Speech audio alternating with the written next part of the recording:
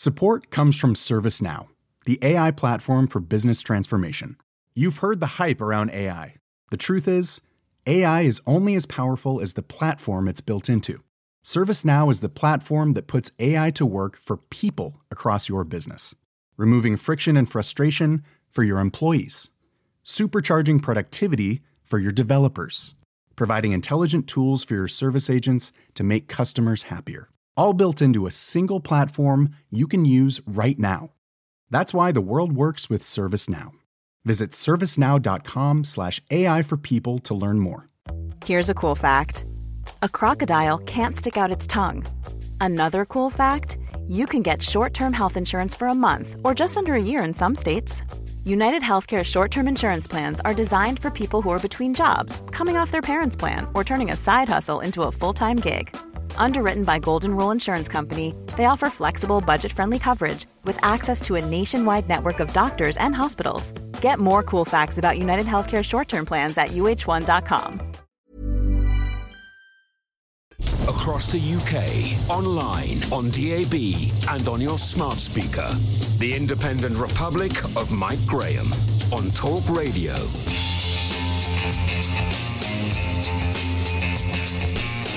Good morning and welcome to the Independent Republic of Mike Graham right here on Talk Radio. It is, of course, Bank Holiday Monday, which for me is just like every other Monday, an opportunity to do what I like doing best, and that is talking to all of you and listening to all of the interesting things you have to tell me. And this morning will be no different. We awoke to another month stuck in the rut of lockdown, of course, but with a few pieces of good cheer to buoy us up and to feel optimistic about the future. After all, they can't keep us indoors forever, can they? Thousands of people were out celebrating the weekend, from Newcastle to Newquay, from Leeds to London, from Liverpool to Land's End. Let us know what you were up to, what you saw, what you did, and what you were being told. There were thousands of people in a nightclub. There were thousands of people at a music festival. There were, of course, some bad things that happened as well. On the downside, some football fans invaded Old Trafford in Manchester and managed to get a game cancelled. Congratulations, well done, absolutely brilliant. Foreign Secretary Dominic Raab refused to confirm that all lockdown restrictions will be lifted on June the 21st, and it could be that we might all be supposedly going to wear masks for the rest of time. Well, I don't think so, Dominic. I don't think I'm going to be wearing a mask after that, even if you want me to. It's as simple as that. There is no reason why, if there is no COVID, which there doesn't appear to be at the moment, why we should all be wearing masks all over the place. What is the point? Gary Lineker managed to break his own Twitter ban against racism because he was one of those joining in on the 4-day I'm not tweeting anything because it will stop racism in football. Yeah, right, it will. And Boris Johnson, of course, continues his wall of silence over Carrie Antoinette Gate. We're kicking off today with Dr. Rakib Hassan on the latest developments in the wake of the Sewell report on racial disparity. He'll be telling us why it's family foundations that count more than anything else, and that includes skin colour, and he'll also be telling us just why Labour is incapable of capitalising on a bad week for the government. 0344 499 1000. Coming up later on, we're joined by Peter Hitchens, Mail on Sunday columnist, of course. He's got plenty to say on why he doesn't care about the soft furnishings in Downing Street, but why he does care about the normalisation of our freedoms being taken away. He's got some other interesting things to say as well. We'll also be asking the Sun's TV columnist Ali Ross just what on earth that Line of Duty finale was all about last night. Did you understand any of it? Because I certainly didn't. I was watching it. I've watched it kind of under duress, I'd have to say, over the course of the last few weeks. And I really don't know what it's for, what the point of it is. And it left me feeling what can only be described as sort of edgy, a little bit edgy. I don't know what was going on. 0344 499 1000. Plus, Paul Charles is here, having just returned from a travel industry conference in Mexico, with the latest news on where we can go and what's likely to be the opportunity to go anywhere later this month. We'll also find out from him how long it took him to get through immigration coming into an airport in this country. You're listening to me, Mike Graham, right here on the fastest growing radio station on the planet. It is, of course, Talk Radio. Mid-morning with Mike Graham. Talk Radio. Now, for some people, bank holiday weekends are for going to the beach, hanging out in the cars, eating ice cream, taking the dog for a walk. You know, I'm back at work here because for me, Monday is Monday. It doesn't really matter if it's a bank holiday or not. In fact, I don't even really know why we have bank holidays. What do we have bank holidays for? What are they for? Can you please tell me? Because, what, so the bank can have a day off? So the bank doesn't do any business? So the bank can actually have a nice 4-day week? I don't understand why. May Day is meant to be some kind of celebration of unions, right? Some celebration of the working man and woman. All it seems to happen in the rest of Europe is people have riots to celebrate May Day and get smashed around on the head by police with truncheons. I don't know why we have a May Day bank holiday. Can anybody tell me? I'll tell you what, that'll be the first question I put to Dr. Rakib Hassan, independent expert in British public attitudes, a man that comes on this show on a regular basis, a man who talks a great deal of sense about a great many things. Dr. Rakib, a very good morning to you. Morning, Mike. How are you? Yeah, very well indeed. What is the point of a May bank holiday, by the way? Oh, Mike, I'm past caring. People have asked me in the past. All I say is, idle hands are the devil's workshop, so I just work every day. And I think you like that spirit as well, to be honest. That we have that in common. Yes, I do. I mean, absolutely right. Because at the end of the day, we live now in a 24-hour, 7-day-a-week society. We expect to be able to access all the things that we want, including television, including music, including our friends, pretty much all the time, any time we want to talk to them. Why should we not be able to go into a shop on a Monday morning? Because apparently they're all having a day off. Well, I think for me, Mike, I'm someone. It's a very fast-changing atmosphere. There's all kinds of things going on, and ultimately, I feel that, as you know, with kind of topics that I write about, that things can change very quickly, and I have to respond to that. I almost feel like, because that is ultimately my specialism, I have a duty to respond to that, irrespective of what day it is. Yeah, absolutely right. And you've been a very busy man this year, particularly, Rakib, because there's so much going on. The Sill report that we talked about a couple of times already. You wrote a big piece just recently this weekend for the Sunday Guardian, which I think is an Indian newspaper, about that race report and about some interesting conclusions. Because now that the dust has all settled and everybody's calmed down a bit, we can actually kind of analyse what it said with a bit more kind of calm assurity, can't we? No, absolutely. And I think that topics relating to racism, they are admittedly sensitive, which is why it's especially important to approach them in a level-headed and mature manner. Unfortunately, Mike, as you saw, many of the reactions to the report did not fall into that territory at all. In fact, I thought it very much fell firmly into hysterical territory, and much of it was racially motivated abuse towards the report authors themselves. Yes. So the piece that I authored for the Sunday Guardian, which is a weekly Indian newspaper, I'm very grateful for the opportunity to write for them. It was basically looking at what are the key points of disadvantage in Britain. And something that we've discussed many times before, I do feel there are organizations, journalists, and academics who they deliberately place race at the forefront of these discussions on disadvantage. It might be because they're emotionally invested in peddling a particular interpretation of Britain, which isn't rooted in reality. Or it could even be the case they're actually financially invested in doing so. Because the reality of the matter is, for all its flaws, Britain is a successful multiracial democracy. There's a wealth of survey data which suggests that. You see high levels of patriotism among ethnic minority, non-white groups. There's also high levels of political trust on the whole. And in fact, recent research that I conducted showed that when compared to white people, non-white people are more satisfied with their life. Yeah, it's interesting, isn't it? I mean, a beacon of hope, you might even say, as the Sill report actually said that Britain was for a lot of other Western democracies. Because you go and see what's going on in France today, in Spain, if you go to Italy, if you go to pretty much any southern Mediterranean country, even Greece, I would suspect is the same. There's an awful lot of racism there compared to what there is here. I couldn't agree more. So if we talk about France, for example, the military generals submitting a letter which essentially suggested that a military intervention on French soil might be the best way forward to tackle Islamism. Yeah. I mean, that was an extraordinary story. And we covered that last week because I saw that and I thought, this is a big story. And very few people recognised that it was. Absolutely remarkable. And what was remarkable, Mike, is that it commanded a great deal of public support, the sentiments of the letter. Yeah. And then when that's going on across the channel, when you look across the Atlantic, you see the degree of political polarization there in the United States, bitterly racially divided. Britain, for all its flaws, is fairly well positioned. What I say is we should guard against complacency, see where there are weak points when it comes to how people interact with the state, especially police forces, how we can create a more create a more stable democracy, but also a democratic system that people can relate to more. I feel that all too often when we look at our political system, there's too many decisions taken at the center. It should be talking about spreading decision-making processes into local communities, because ultimately they're better positioned to make decisions for their own communities. They have that specialist local knowledge. I think all too often their decisions are made at a relatively weak center in London.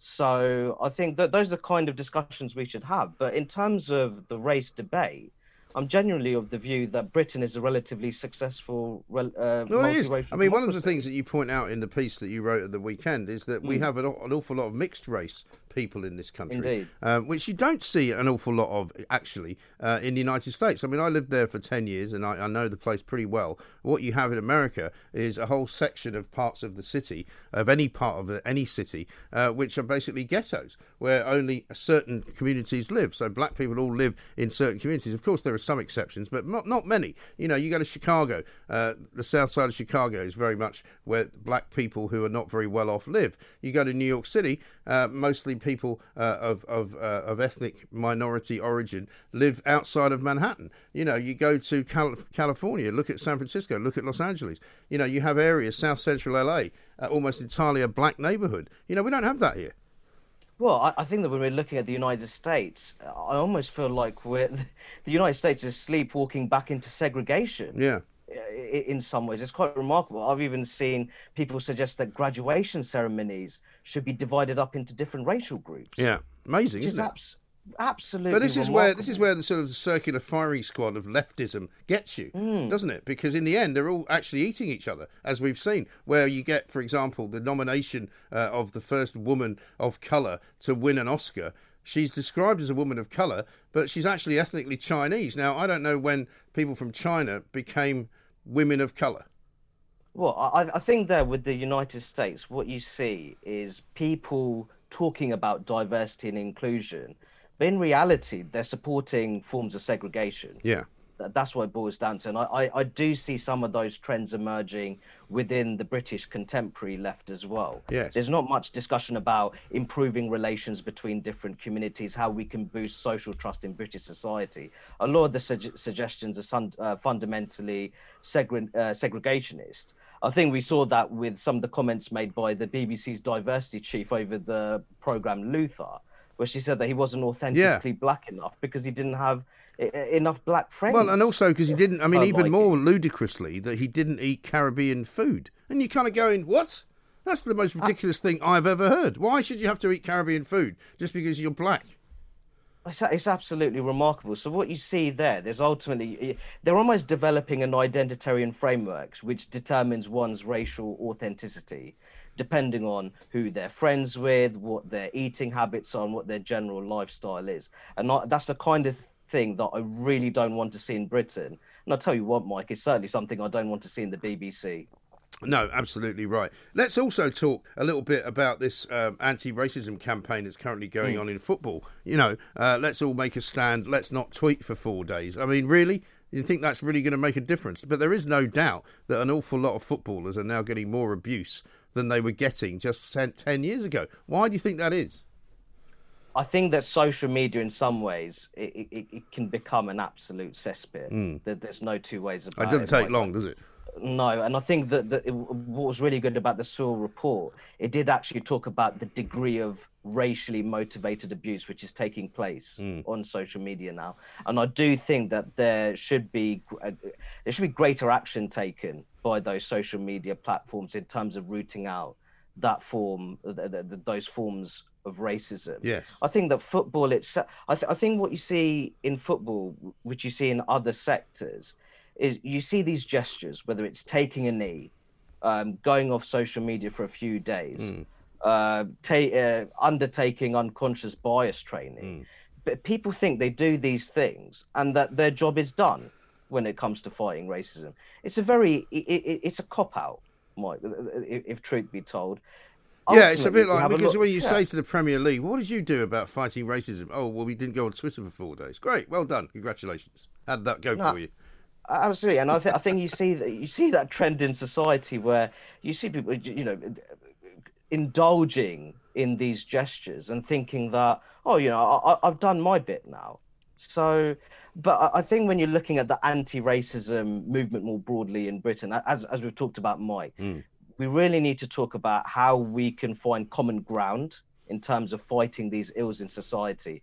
We're talking about, I've even heard things within the anti-racism movement, people suggesting that white people shouldn't even participate in discussions on matters of race, which is just absolutely remarkable. So I think that kind of behavior needs to be rooted out of the anti-racism movement, because ultimately, if you want to build a fairer, more cohesive society, people of all different ethnic and racial backgrounds need to be part of those discussions. Yes. But also, Rakib, apart from the sort of grifters of the world who use race as a way of making money and who are in the race industry, because we both know that that's what there is out there, most people, whether they be white, whether they be minority ethnic, white, whether they be from India, Bangladesh, Jamaica, they're all actually a bit too busy getting on with their lives and making money and trying to make a better life for their kids than they are trying to make sure that, somebody isn't being listened to or somebody isn't being talked to.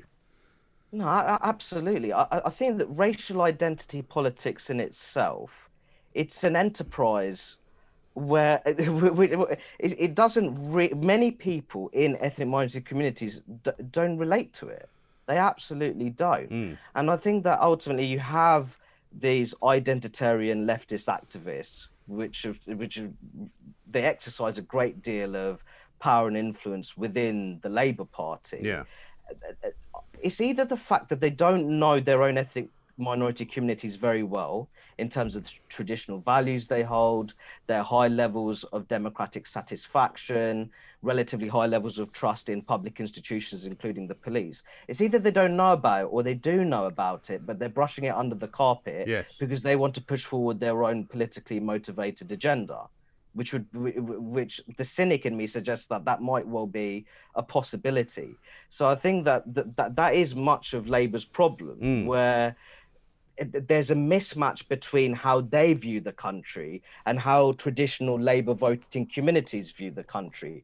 There's a real detachment between the two. Yeah. And I think that's perhaps why Labour is still struggling, even though you talked about earlier about the government's woes. That is why in most of the polls, Labour continue to be marked well behind the Conservative Party. Well, they do. And they've also kind of nailed their colours to the mast of ethnic minority communities, which I'm sure those communities don't necessarily thank them for. I mean, we saw over the course of the weekend the ridiculous spectacle of a Christian preacher being arrested in Uxbridge for preaching. Now, I haven't seen, like all of these situations, I haven't seen a whole video of it. I've seen a video of him being arrested, which seems ridiculous. I don't know what he said that caused them to think that he had committed some kind of hate crime. But regardless of what he said, I can't imagine it could have been terrible, what he might have said. Why are we arresting this guy?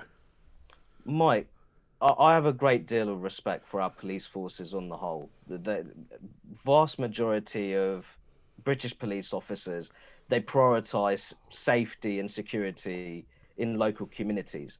But I do feel there have been certain incidents over the course of the pandemic. There has been a case of over-policing. I don't think that police forces can avoid that, and they need to address that, because the incident that you're referring to, that was a clear case of police overreach. Yes, I think most people who are pro-police would probably even be of that view. Yeah, absolutely right. Now, let's talk about Labour in a broader way as well, because, you would have thought last week, given what was going on around the old Curtin Gate and, Carrie Antoinette and the whole story of Boris Johnson, which I still say is the most ridiculous story that he has managed to get himself involved in over the course of his time, both as Mayor of London and as Prime Minister. What people say to me, it's not a story. Well, it is a story because he keeps making it a story by not revealing who it was that gave him the money. But despite all of the stuff that went on, despite Prime Minister's questions, poor old Keir Starmer manages to become even more unpopular in the course of that week. How does that work? I think that particular situation, to my understanding, the Electoral Commissioner investigating the funding behind it, the refurbishment at 10 Downing Street. What I take issue is that Labour are making it the heart and centre, just before these elections. Ultimately, the biggest argument, the biggest criticism that I've had of Labour in recent times is that they refuse to focus on the bread and butter. Okay, criticize the Prime Minister, let the Electoral Commission get on with their investigation. But what I feel that traditional former Labour voters would like to hear about is how Labour, for example, what kind of policies would they have to help small to medium-sized businesses rebuild after the pandemic? Never mind that. You had Sir Keir Starmer. You saw him there arguing with the pub landlord a few weeks ago, Rod Humphreys, and he ended that exchange by saying, I don't need to take lectures from you over the pandemic. People might want to also hear about, how can we strengthen workers' rights in post-pandemic Britain? How do we boost skills in post-Brexit Britain? How can we expand the supply of affordable housing in many parts of Britain? Those are the kind of... Another one would be the waiting lists we have for the National Health Service, which have developed over the course of the pandemic. Those are the kind of bread and butter issues which I feel many voters in the British electorate would be quite keen to hear about. So, okay, criticise the Prime Minister, that's fine. But this story of the number 10 refurbishment, I think Labour have given it a disproportionate amount of attention. Yes, but also they've kind of trivialised it in their own way as well. So while they've had the opportunity to nail Boris Johnson over it, they've sort of missed the goal again. They've fired it wide, as they always do. They're good at that, aren't they? Oh, they're really good, because instead of keeping the pressure on, poor old Keir Starmer gets told, here's a good idea, get down to John Lewis and let's take a picture of you buying some wallpaper, which completely then trivialised what they were trying to tell us was a massive scandal. The thing with Sir Keir, he confuses me a bit because he ultimately wants to provide this image of being mature, statesman-like, forensic, meticulous. But increasingly, I'm seeing very little of that from Sir Keir Starmer. Now, he might have some very poor advisors. That may be a genuine possibility. Yeah, I think that's probably true. Judging by some of the Labour Party advisors that appear on Talk Radio, former Corbyn advisor this, former John McDonnell advisor that, there are massive planks, I'm afraid. And it's no surprise that, they weren't able to advise their particular master how to succeed in politics. I think when we're looking at the Conservative government, I would have to say there are serious questions to be asked in terms of, how competent the government is in a number of public policy areas. The problem that Labour has is that it's not very good at, keeping the government to account. I think that is one of its biggest problems.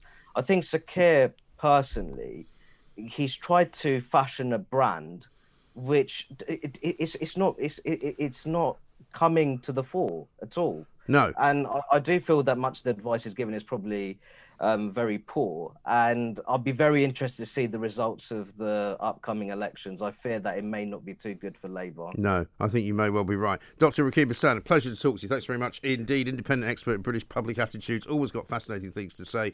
Mid-morning with Mike Graham. Talk Radio. And now it is Monday, and it is a bank holiday Monday, but that doesn't stop Peter Hitchens from talking to us. Peter, very good morning to you. Morning. What would you say May Day is all about? Because I've been asking that question this morning. I've yet to find a suitable answer. Well, it did used to be the International Festival of Labour. Yeah. I think that's one of the reasons why Michael Foot, when he was Employment Secretary, brought it in. Yeah. In the Labour government of the early 1970s.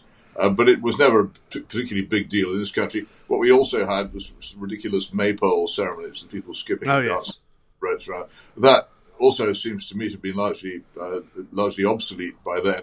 It's a weird business. The whole thing about bank holidays, now that people have a statutory lengthy paid holidays every year, is a bit archaic in my view. And I've never much enjoyed them because they always happen on Mondays and turn out to be an extended Sunday, but without the laughs. Yes, exactly right. I really don't get it. So here I am speaking to you today from the offices of the Mail on Sunday, as I would on any... Yes, well, this is the same for me. I mean, people always ask me, will you be working on Bank Holiday Monday? And I always go, well, of course I will. Why wouldn't I?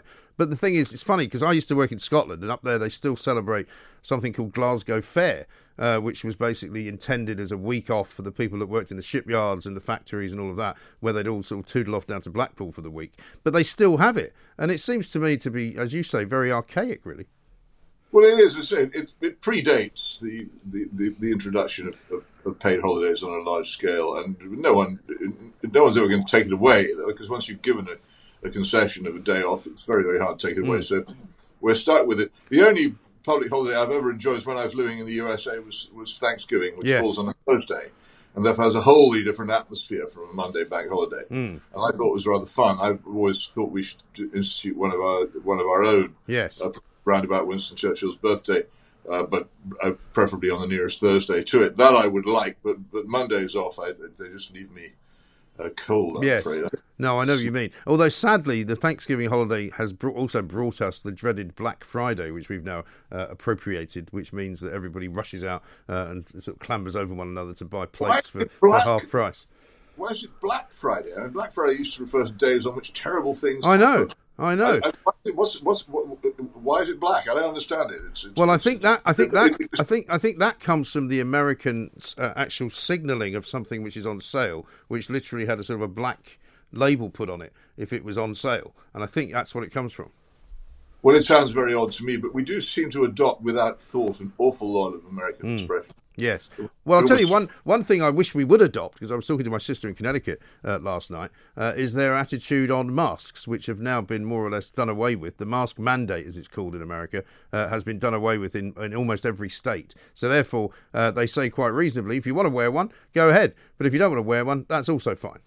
Well, it would be good, wouldn't it? But of course, the whole argument about masks has never been held on a rational level. No. It's always been an emotional thing, and any attempt to actually bring in reason and fact into the discussion is met with cries of rage. It's still the most amazing fact that the only serious randomized controlled trial of the effectiveness of mask wearing ever undertaken in Denmark earlier on this year, the results of it have not appeared in most British newspapers, exception of my own, nor have they appeared on the BBC. Nobody knows what it is, and when it is referred to obliquely, various things about it are claimed, which in my view are, how should I put this politely, questionable. Because at the moment people start thinking about this, and the whole British government attitude to it, which I quoted lengthily at the time, was that there really isn't much evidence for the usefulness of these things, but it's an emotional thing, and it's also a measure of control. If you can get millions of people to go around wearing bits of cloth over their faces, almost cancelling their own identity, and promote the level of fear which makes this appear sensible, then you've got an extraordinarily high control over the society which you govern, and one which is I would once have thought people in this country would reject, but it continues. And I think even if an attempt is made to stop it, and say, for instance, they reopen the cinemas, and they say, well, actually, you don't need to wear a mask in the cinema. If you go to the cinema, particularly for a film that's got a lot of people watching it, without a mask, I think you'd probably find that other members of the audience will turn on you and say, why aren't you wearing a mask? It might possibly urge you to leave the auditorium. I really do think that this has now taken root in our society and will be very, very hard to get rid of. Yes, it's an interesting point, because one of the things that nobody really ever questions, and I have questioned in the past, is that if mask wearing prevents the spread of COVID, how come January happened? Because we were wearing masks in January, we were wearing masks in December. You know, they brought mask wearing in as a compulsory thing, I think, back in the sort of late summer. And so clearly the wearing of masks either doesn't work in stopping the spread of COVID, or the spread of COVID was happening in places where people were not wearing masks. But what we know... You're doing it again, you're applying reason to dogma. The answer to that, of course, if we hadn't been wearing masks, it would have been even worse. Oh, of course, yes. There we are. There is an answer to everything in dogma. You're never wrong. And so, however sensible the arguments you come up with, and you think, well, this will really fox them. They really won't have it. They always do have an answer, because it's a completely circular system. Yes. And everything comes back to the same thing. This was the lockdown was right and justified. Mask wearing was correct. The whole spread of fear and panic was a good thing, and we would have been much worse off without it. And that's the end of it. And if an inquiry ever is held, I'm terribly sorry to inform you that is the outcome that will follow. It's as if the Iraq War had happened, and the inquiry after it said it was a triumph. That is the nature of the manipulation of public opinion. It's actually an interesting point you make there, because I'd forgotten, actually, that one of the things that Tony Blair always said was, well, what would have happened if we hadn't gone in? Yes. And you go, well, I don't know. What do you think would have happened? Well, he, of course, was of the opinion that Saddam was a sort of Hitler figure and had to be defeated, otherwise he would have taken over the world with his marching legions. I don't, I exaggerate slightly, yeah. but fundamentally the portrayal of foreign leaders of despotic countries as new Hitlers or new Mussolinis or whatever it happens to be is what they always do. And if you object to this, then you're told that you're an appeaser and that you're a defeatist and that you're exposing the country to danger. In the last occasion on which this fell apart was Iraq, which I think still most people do understand was a serious mistake. But subsequent catastrophes of the same kind, notably the Libyan one, the culprit of that, David Cameron, still lives completely untouched. People are much more worried about his activities with Greensill than they are about the fact that he and President Sarkozy engaged in this mad adventure, which did limitless damage both to Libya and the rest of the world. Right. And it's never even examined. And sooner or later, I think it will probably come about with the kind of people we now have running so much of our media and our universities, that the Iraq war will quietly turn out to be a success as well. Yes, and of course, both of those incidents, both Iraq and Libya, we're still feeling the effects from. The reverberations of the people leaving those countries to come here on dinghies, eventually from Calais, is still happening. Oh yes, and it will go on for many, many years to come. The whole crisis in Europe, remember when huge numbers of people were literally walking in enormous crowds across the continent. Yes. That was the result both of our Libyan and our Syrian adventures. And it's unstoppable now. The Mediterranean, it's now clear to people in sub-Saharan Africa that if they can get to the Mediterranean and pay people smugglers enough, they can get across.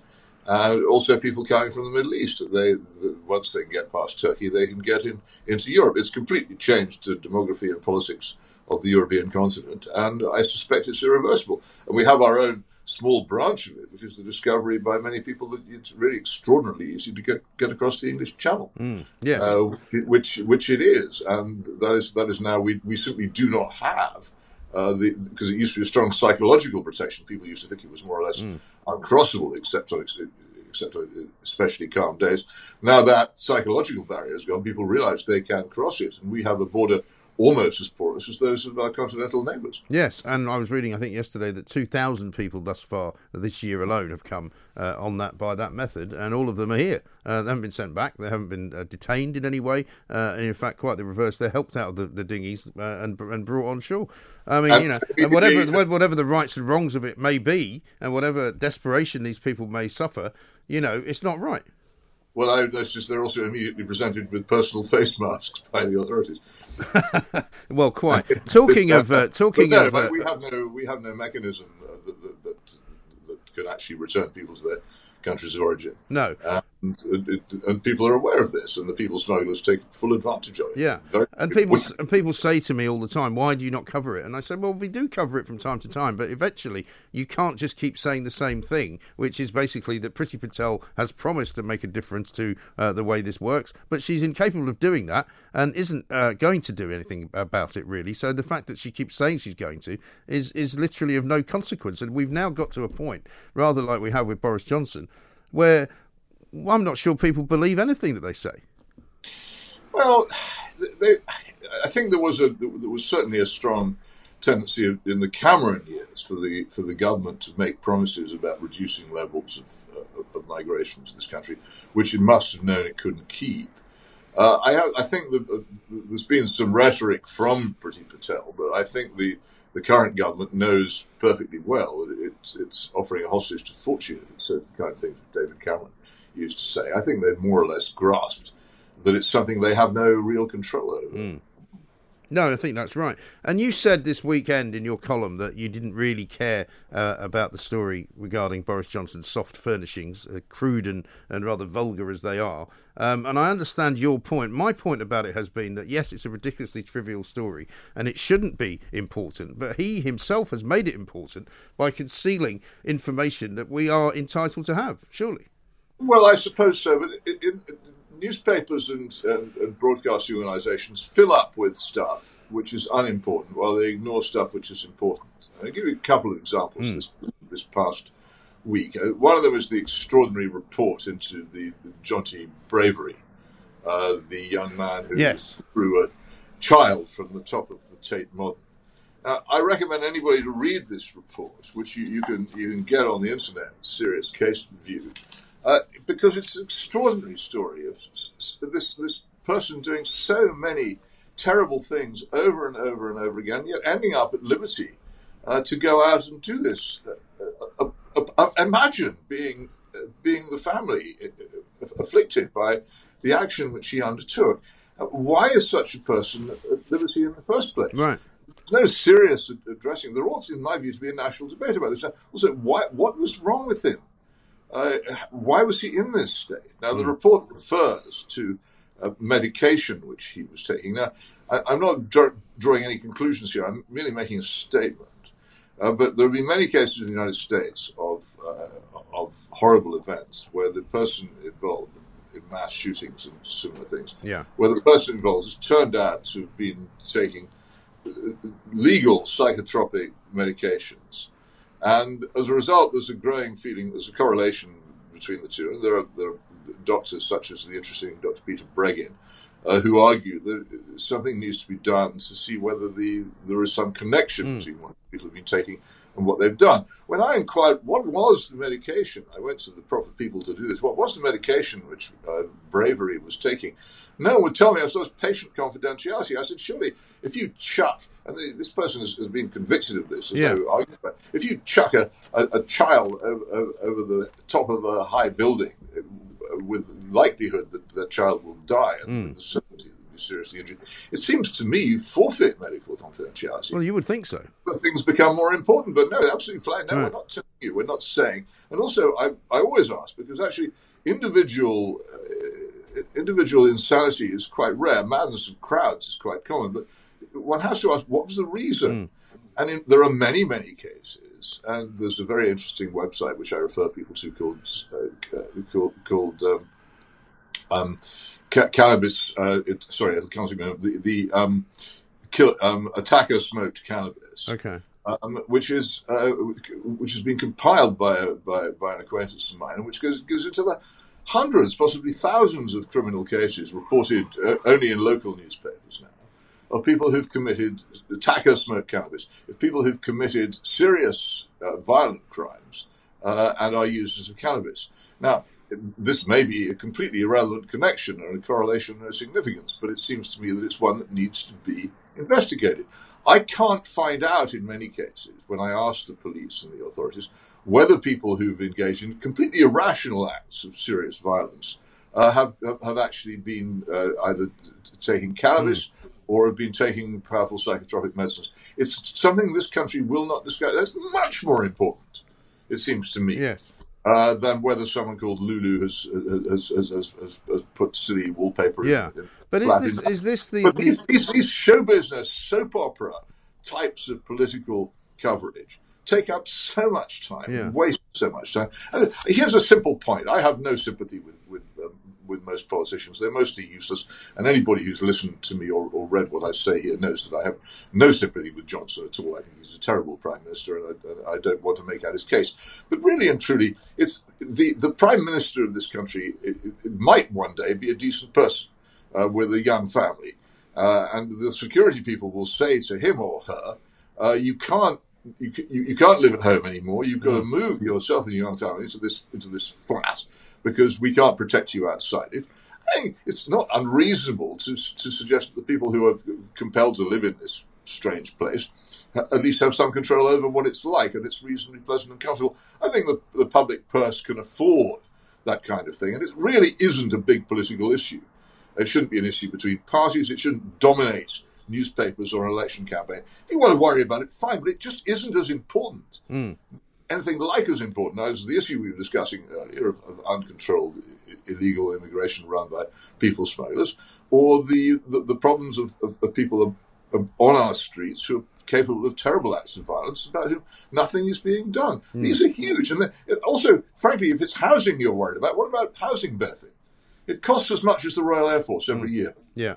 And all it really does is it enrich a lot of private landlords who get paid by the government to house people at rather expensive rates.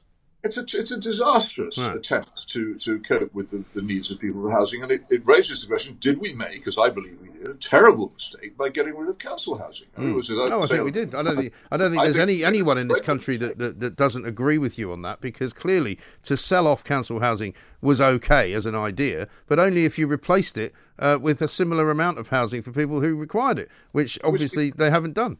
Well, which we didn't. And also you launched into the economy a huge amount of money chasing housing, which was one of the reasons why the price of houses has been subject to a far higher level of inflation than practically anything else. It was much praised, little discussed, and in my view, a mistake. Far more important than the wallpaper and the sofas in Downing Street. Yet very, very seldom. When I worked down the House of Commons back in the 1980s, I suddenly realised after a couple of years of this, I had almost no idea what Parliament had been doing all this time. We'd been engaged so much in political gossip, who's up, who's down, who's in, who's out, leak this, leak that we'd forgotten to notice what was actually being done by the government. Sometimes I come across Acts of Parliament which went through while I was working there. I didn't even know about them.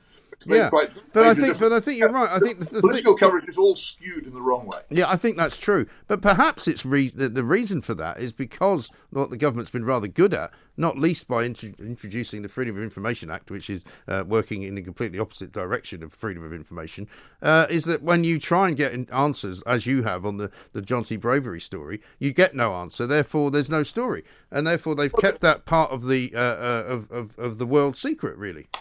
It's not quite true. Even without the answer, there's a story. I mean, this was in the Daily Mail last week about the Bravery case. Yeah. You see it. But why is no one to blame? Yeah. There's a full page full of absolutely incredible... You just read it as if your jaw just drops over and over again. Yeah. Why is this happening? But, page 15, it's a good show in a powerful newspaper, but I don't recall hearing much about it anywhere else. It's a national scandal. It's our scale of importance that I can't work out. Yeah. People accuse me of sucking up to Johnson because of what I said. It's absolute rubbish. Right. I continue to criticise him politically as much as I possibly can, but I just think both the media and the public should really try much harder to hold the government to account on the things which really matter. Yeah. And this wallpaper stuff just isn't it. Well, the thing is, I would differ slightly with you on that. I mean, there are lots of people who tell me every single time I talk about it, it's rubbish, you shouldn't be talking about it, it's not a story. The reason I think it's a story is not so much because of what he spent, not so much of the fact that he did have £60,000 of our money to spend, but apparently that wasn't enough, so they had to borrow some more to make sure that they could get a £6,000 lamp, which looks pretty hideous to me, but that seems to be what they want. The fact remains to me that, if he thinks that he doesn't have to tell us who gave him the money, if he's that arrogant, and it could end up being somebody who shouldn't have given him the money, albeit that he's now paid it back, he's making it a story by refusing to say, and I think he doesn't have that right, and I think that's what's interesting about it. All that is true, but again, it's scale. And here's the thing. If you look into the finances of one Winston Spencer Churchill, active in politics in who was also continually broke, I understand. And he was constantly broken and accepting all kinds of help from donors who I think most of us would regard now as pretty dodgy. How much does this matter? If he'd been destroyed, if Winston Churchill had been destroyed by such a scandal in, say, 1926 and had been biffed out of politics and never seen again, who else would have been there in 1940 to say, no, we mustn't make peace with Hitler? Is this really our scale of values? Yeah. Do we really mean it? Is it the thing we should be pursuing? Is it the quality? Johnson is not Churchill. He may think he is. He's absolutely not. But is this the right way of pursuing the coverage of politics? Does it really illuminate? And I've done an awful lot of scandal, and I look back on a lot of it, I think, what was I doing there? Pursuing David Blunkett over this and Peter Mandelson over that. Why did I do that? What good did it do? And so much of my time in Washington was spent on Bill Clinton's ridiculous sexual scandals. Yes. Well, they were ridiculous, and a lot of what he did was extremely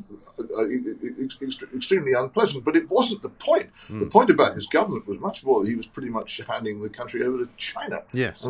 Hardly anybody noticed that at the time. Right.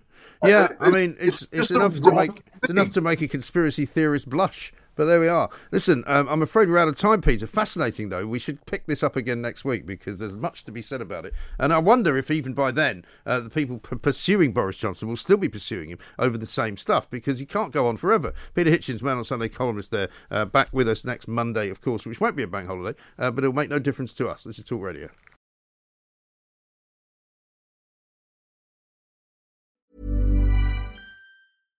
Support comes from ServiceNow, the AI platform for business transformation.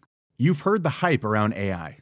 The truth is, AI is only as powerful as the platform it's built into. ServiceNow is the platform that puts AI to work for people across your business, removing friction and frustration for your employees, supercharging productivity for your developers, providing intelligent tools for your service agents to make customers happier. All built into a single platform you can use right now. That's why the world works with ServiceNow. Visit servicenow.com/AI for people to learn more.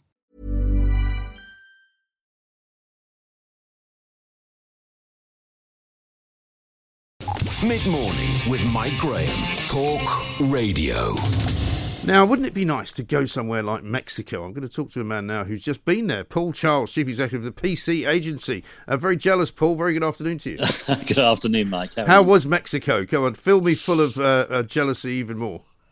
Well, I'm afraid it was much warmer than here. And where were you? Cancun? Nice to be out of the country. Yes, I was in Cancun for the World Travel and Tourism Council Global Summit. 700 delegates from around the world, including business leaders, CEOs, tourism ministers. Right. And it was safely done, very safely done. Testing every day. All very safe indeed. Right. And one of the things that always struck me about flying into Mexico was it could take quite a long time to get through their immigration. How was it over at that end? It was seamless. Was it? Literally off the British Airways flight. Big hat tip to BA. Their staff was superb. Then arrived at Cancun Airport, temperature checked, straight through to the immigration hall, straight through there, literally through in a couple of minutes. They checked the forms, the passport, then to the baggage hall. And as every bag came off the carousel, some of the staff there were cleaning every bag, disinfecting every bag, wiping them down, and then handing them over. So very seamless, very easy. And that's an airport where there are a lot of people still traveling through, especially Americans, because lots of Americans who are fully jabbed are on the march. They're traveling as normal. Well, I would imagine as well an awful lot of Americans wouldn't have stopped traveling anyway because there was seemingly not quite as many restrictions on some US states as there ever were here. That's right, and they don't have such restrictions. They're freer to move around. And talking to a lot of the American business and leisure tourists there, they're very happy. They're jabbed up. They feel safe. They feel confident. They're moving around as much as they can. So a very different mood and feeling over there compared with the mood here. Yeah, and is there any requirement to get into Mexico? I mean, obviously you were on business, so that might have been different. But I mean, is there a requirement for you to have had a negative test, or have you had to show a vaccine passport or anything? Nothing at all. No, straight through. Didn't need to show a PCR test before arriving and on arrival. Admittedly, Mexico does have pretty high infection rates because obviously it's close to South America and to Brazil where there's been the variant. But most of those high infection rates are actually in the big cities like Mexico City. And I was in Cancun where the rates are much lower. Yes. And so mask wearing on the plane, presumably? Mask wearing on the plane. So one of the biggest fears, I guess, was leaving the UK. The police were out in force at Gatwick Airport, armed police officers asking you why you're leaving the country. You obviously have to fill out a permission to travel form at the moment, although that will disappear on the 17th of May, I'm pleased to say. Yes. And then straight through onto the plane, mask wearing throughout. And, that is frustrating, obviously, on a 10-hour flight. Yeah, that would. I mean, that would pretty much stop me going on a 10-hour flight. I mean, I'm looking forward to the day I can go to New York to go and see my family. But the idea of wearing a mask for that length of time does not fill me with joy, I have to say. No, it's frustrating, and obviously you can take it off when you drink or when you eat. But throughout the flight, the staff, the crew on board were obviously saying, "Please do wear your mask." for the safety of everybody on board. And that's going to be interesting to see how long that rule will stay in place, even as borders open up more. Right. But yeah, once it got to Mexico, it was very easy. And also, unless you're in club class, I've found they're not that attentive anymore on planes, the way they used to be, where they would just basically load you up. Every time you put your hand up, they come and bring you another drink. They don't like doing that anymore. Well, the crew were brilliant in both directions, I have to say. And I think the crew were happy to be flying again, to be honest. And at the moment, the Cancun service is once a week on BA, whereas before the pandemic, it used to be daily. Right. But of course, there are fewer people flying. So therefore, the crew on board do have more time to look after you and look after us. They did very well. Okay. So was your plane pretty empty then, going and coming back? I would say about 60% full in both directions. Quite a lot of people traveling who were Mexican, obviously going back to their country, perhaps from the UK. Quite a few who were on business. To be honest, I reckon there were a few holiday makers on board, judging by the I was going to say, wearing, Cancun's not a place most of us do business in. Well, it's a big summit city, a lot of conferences and summits, but undoubtedly there were people on board who were somehow going for a holiday, and how they got past the Gatwick police. Well, I was going to say, that's the thing that puzzles me slightly, because, I'm sorry to be so specific here, but when you fill out this form in front of an armed police officer, what is it that they're asking you for? Do you have to prove you're going somewhere, or can you just say you're going somewhere? Well, I have to say, you feel a bit guilty because they're saying to you, why are you traveling? Why are you leaving the country? And obviously I had a very good work reason to be going. But you wonder how some people got past them. Yes, you actually have to show your form at the check-in, the airline check-in. So they check you've got the form filled out, and then the police check it again. But this is a form that you filled out. It's not like a permission to travel from an organisation or from, say, somebody that you're working for. That's right. But you should have a letter. Certainly, if you're traveling for business, you should have a letter from your employer or for the reason you're going, a valid reason. So if you haven't got one of those, it certainly raises suspicions. But I suspect the police are not there checking 24/7. I suspect there are times when people can get through without any check whatsoever. Right. Okay. And on your return, we've heard of various problems at Heathrow getting through immigration because they're not using the automatic gates. What's Gatwick like?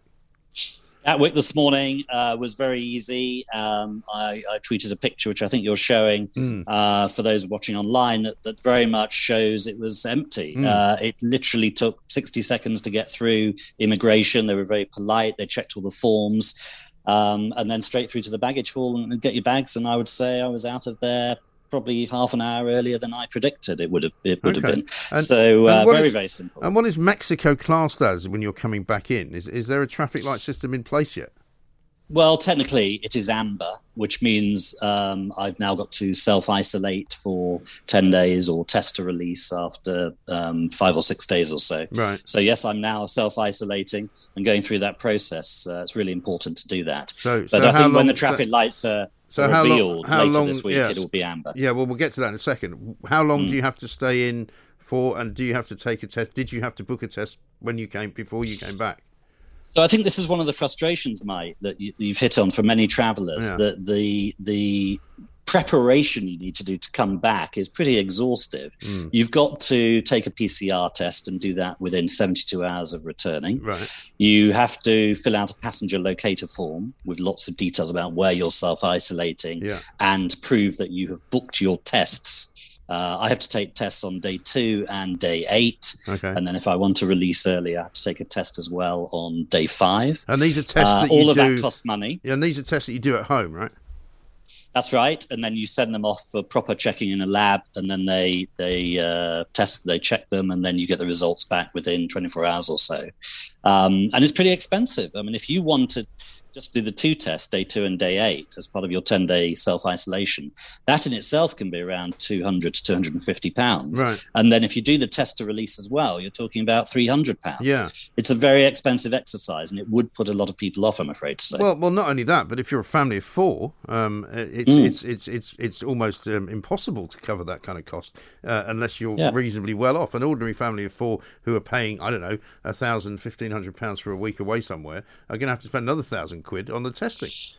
Yes, they are. It depends, of course, how eager you are to travel. There are lots of people who want to go and see family, see parents they haven't seen for a year, see fiancés, etc. So there are people who are prepared to pay that. But obviously for the mass market typical holidaymaker, it's very expensive. And this is why the system has to change, and hopefully will change once the government gives some clarity on how the summer's going to pan out. Yeah, because the difficulty for a lot of people, and I'm one of them, is without knowing what's in store when you return, you can't really guarantee that you can go away. And my problem, obviously, is I don't want to come back and have to quarantine.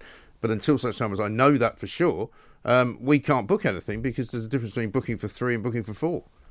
This is what's holding up recovery in the travel sector as a whole. A lot of people are not booking because they're waiting for that traffic light system to be unveiled later this week. Right. And to be honest, the more countries are on the green list, obviously the better for the sector, because a lot more people will travel knowing there are fewer hurdles to jump once they come back to the UK, albeit they will still have to do a PCR test in the early phases. And that might put some people off, sadly. But I think there are enough people, especially, if they're traveling alone or going with friends, who will pay £45 to £60 for a PCR test. Okay. So what are you expecting on Thursday then? Well, it's a bit of a crystal ball, but in essence, what we do know is there could be up to 20 or 25 destinations which are labelled green in the first phase from the 17th of May. I'm pretty confident we'll see the likes of Malta, Israel, possibly Portugal, Gibraltar, and some Caribbean islands on the list, as well as British overseas territories like Cayman Islands, Turks and Caicos, Bermuda, places like that. Right. So I think there'll be a small number, maybe, as I say, around 20 to 25 countries. That'll be a first phase. Government will see how it goes. And then I believe they'll open up most of Europe to the green category during June, enabling people to travel. But most of Europe will start off amber. And as you say, that will put a lot of people off because they won't want to self-isolate for 10 days when they come back. No, I think that is the problem, because effectively you're having to book, weeks off work, which I don't know how employers are going to look upon it. I can't imagine they're going to be too friendly because a lot of employers are also saying, well, we haven't really had you in an office for such a long time. We don't really want you away again, And especially as Britain is opening up itself. We're seeing restrictions ease from the 17th of May in terms of eating in restaurants, for example, meeting up in a group of 6, certainly from June the 21st, possibly very few restrictions. So you're right. I think employers are going to be saying, well, hang on a moment. I don't want you necessarily being at home for 10 days when the restrictions are easing. Right. And that's why we've got to see the government give that clarity, widen the green system as much as possible. It's understandable that there'll still be some red and there'll still be some amber, because there are some countries which are in a worse position, obviously, than we are. But in the main, we should see most of Europe go green, I think, by the end of June, and the USA as well. Yes. And what's the actual, again, for very selfish purposes, what's the entry requirement to go to the US at the moment? Well, at the moment, you still have to quarantine if you're coming in from Britain. Right. I'm trying to remember, but I think it's 10 to 14 days still you have to quarantine for coming in from the UK. Right. And obviously you have to show a negative test on arrival and then do another negative test during that quarantine period to come out of quarantine. So still pretty extensive. That may depend on which state you're going to, I suppose, mightn't it? Yes, different states have different rules, but you can guarantee that you're going to have to do at least one PCR test of some kind. Yeah. Now, that is changing, and I think, as I say, you're starting to see many Americans travel. What we need to see is something called reciprocity. Yes. So we need to see the Americans open up a corridor, if you like, to the UK and vice versa. And I'm confident you're going to see that certainly by the time President Biden visits the UK for the G7 in June, if not before. Yes, because, we keep being told that May 17, albeit is a kind of arbitrary date at which we may be able to start going places, but all of the kind of the mood music coming from the government is you shouldn't really go anywhere, and probably until after June the 21st. And I see that the all-party parliamentary group on the coronavirus has said that the government should discourage all international leisure travel, basically, which is not very helpful to you guys. No, it's not helpful at all. And I actually think they're slightly out of touch. As I say, just talking about Gatwick, no way, surely not, Paul, heaven's sake. Surely not MPs out of touch. Now, there's a thing. But Gatwick, as I say, this morning was very easy to get through. And admittedly, there are fewer flights at the moment, but it was seamless, and Border Force were doing a very good job, to give them credit. Now, clearly, as more people travel after May the 17th and the numbers do increase coming in, then yes, this has to be looked at in terms of how we get into the country. But that's why the government needs to invest in digital certificates to make it seamless. cheap or free, open those e-gates again so that everything's not being checked manually.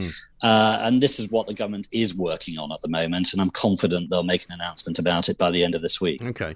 And you seem to be quite confident as well, Paul, and I trust your judgment on these things because I know that you talk to the right people. You seem to be quite confident that the testing regime may kind of evaporate effectively at some point. Well, I think it all depends, obviously, on the data and the variants hopefully disappearing as more people are vaccinated safely.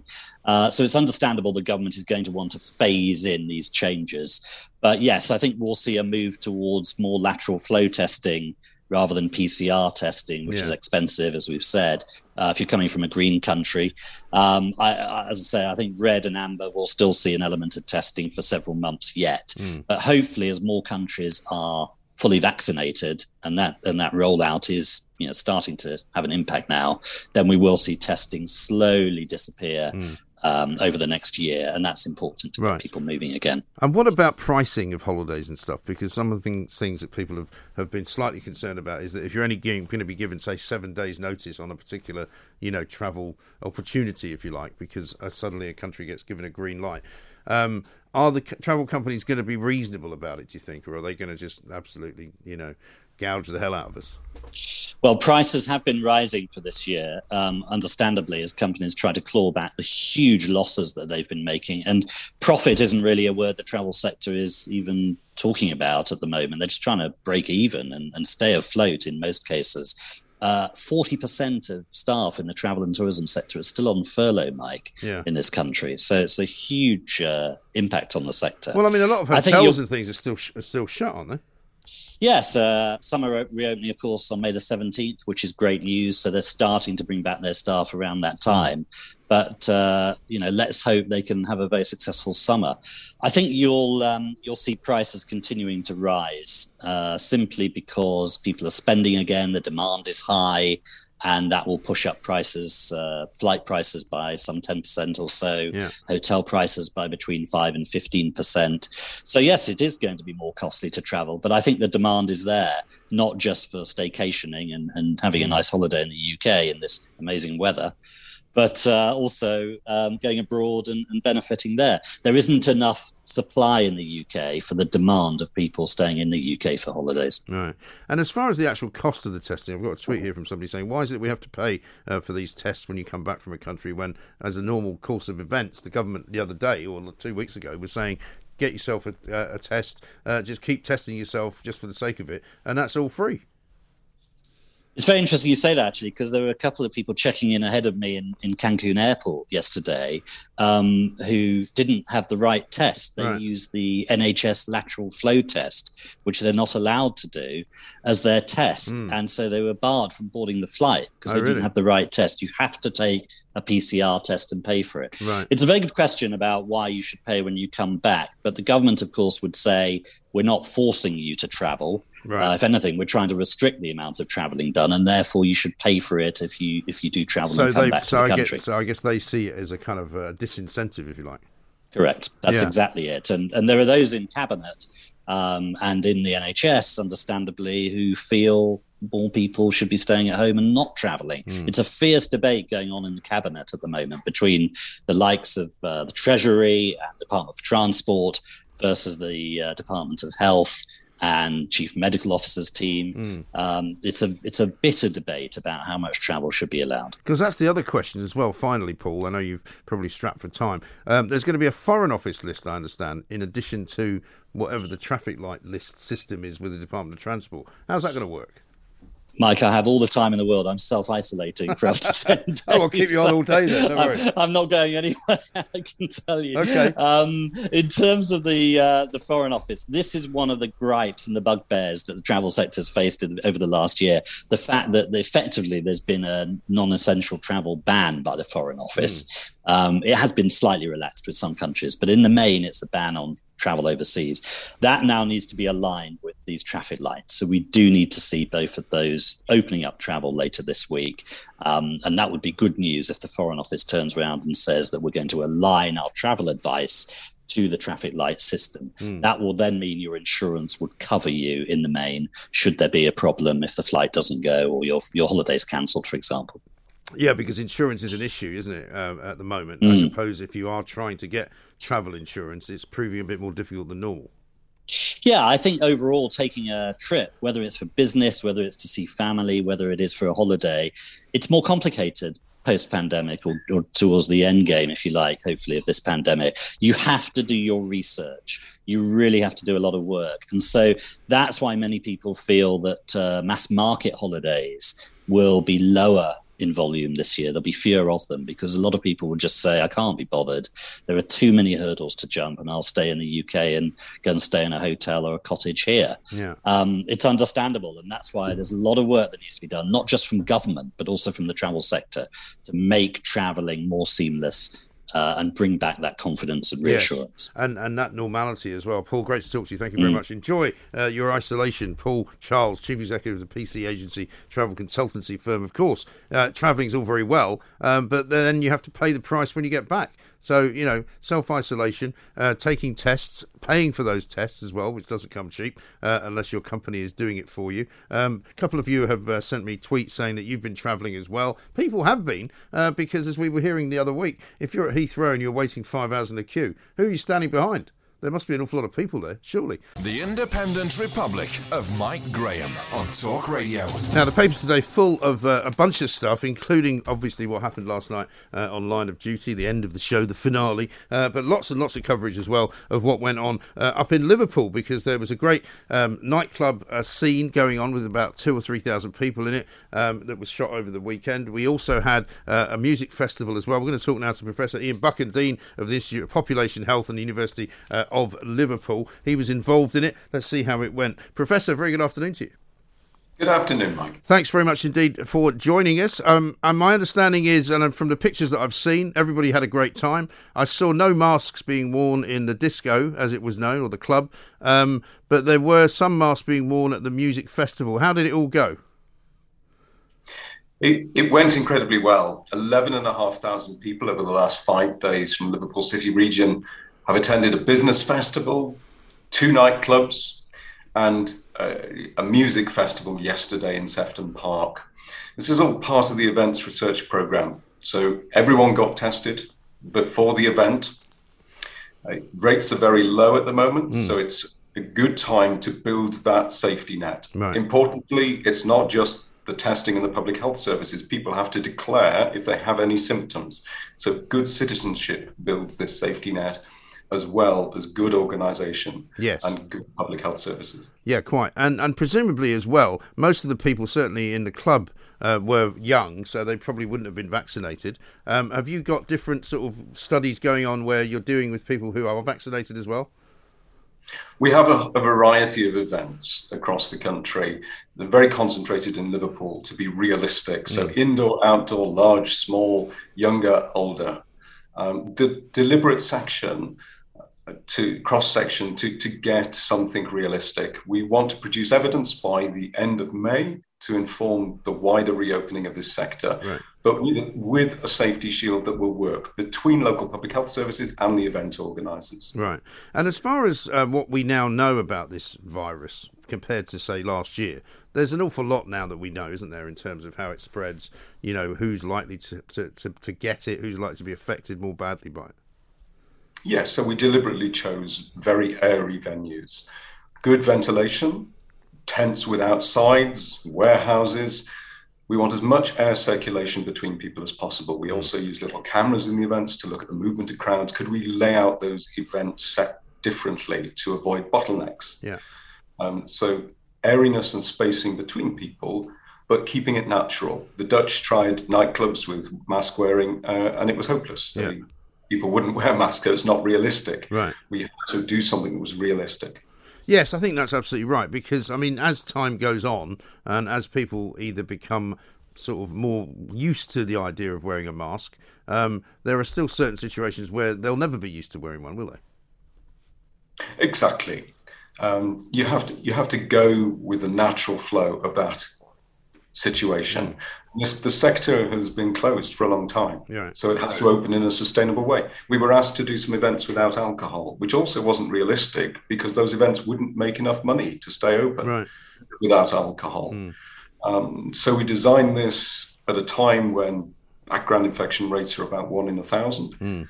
Testing beforehand identifies probably north of 8 out of 10 likely infectious individuals. So the chance of someone actually having the virus in an event and being able to pass it on was maybe 1 in 5,000. So they were very, very low.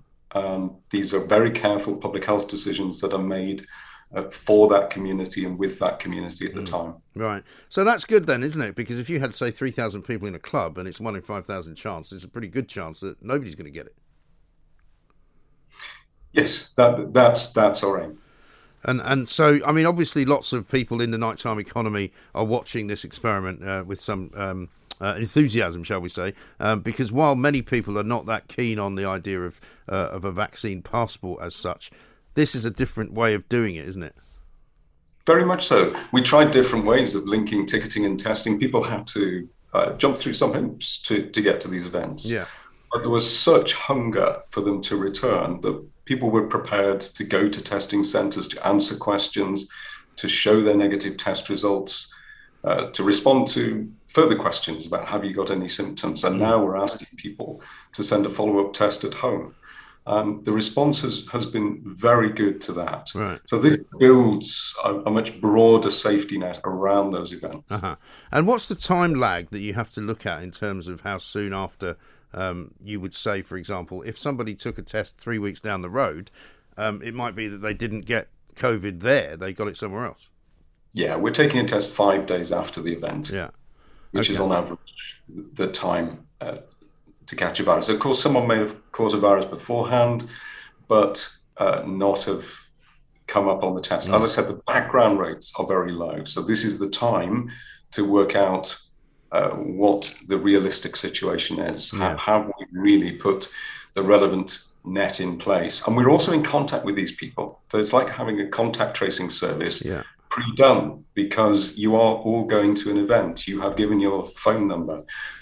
Additionally, with the Events Research Programme, people have consented to be part of finding out more. Yes. So the regular contact is ramped up. We may need to ramp up regular contact further in the future if rates were, say, to rise in July. Different approaches may need to be taken, but how it's gone in Liverpool is a very good relationship, actually, between the public health teams and the event organisers and the crowds. So this is looking positive, but a full report will be made by the end of May. Okay. And would the end game be that you can say, look to July, if July and the rates have not gone up and you've got exactly the same sort of, if you like, background, would you then think that you could have this kind of activity without having to test everyone then? Could you go that far? Could you say, look, we've got the same kind of conditions as we had back in the first weekend of May, so we can now say there's no need for everybody to have a test before they go in? No, absolutely not. We're partway through a vaccination programme, and everywhere in the world we are trying hard as public health services to stop the virus evolving to become vaccine resistant. So it's really important that people are tested and communities take all safety precautions that they can, whilst opening up parts of society that are really important for our mental health and our social fabric and our local economies. Right. But in terms of places like the US, for example, where in some states they're having baseball games, in Australia they're having football games and having full attendance in stadiums, I don't believe they're testing everybody before they do that. Rapid antigen tests are very low cost. The results come back in 30 minutes. We got thousands of people tested in Liverpool efficiently.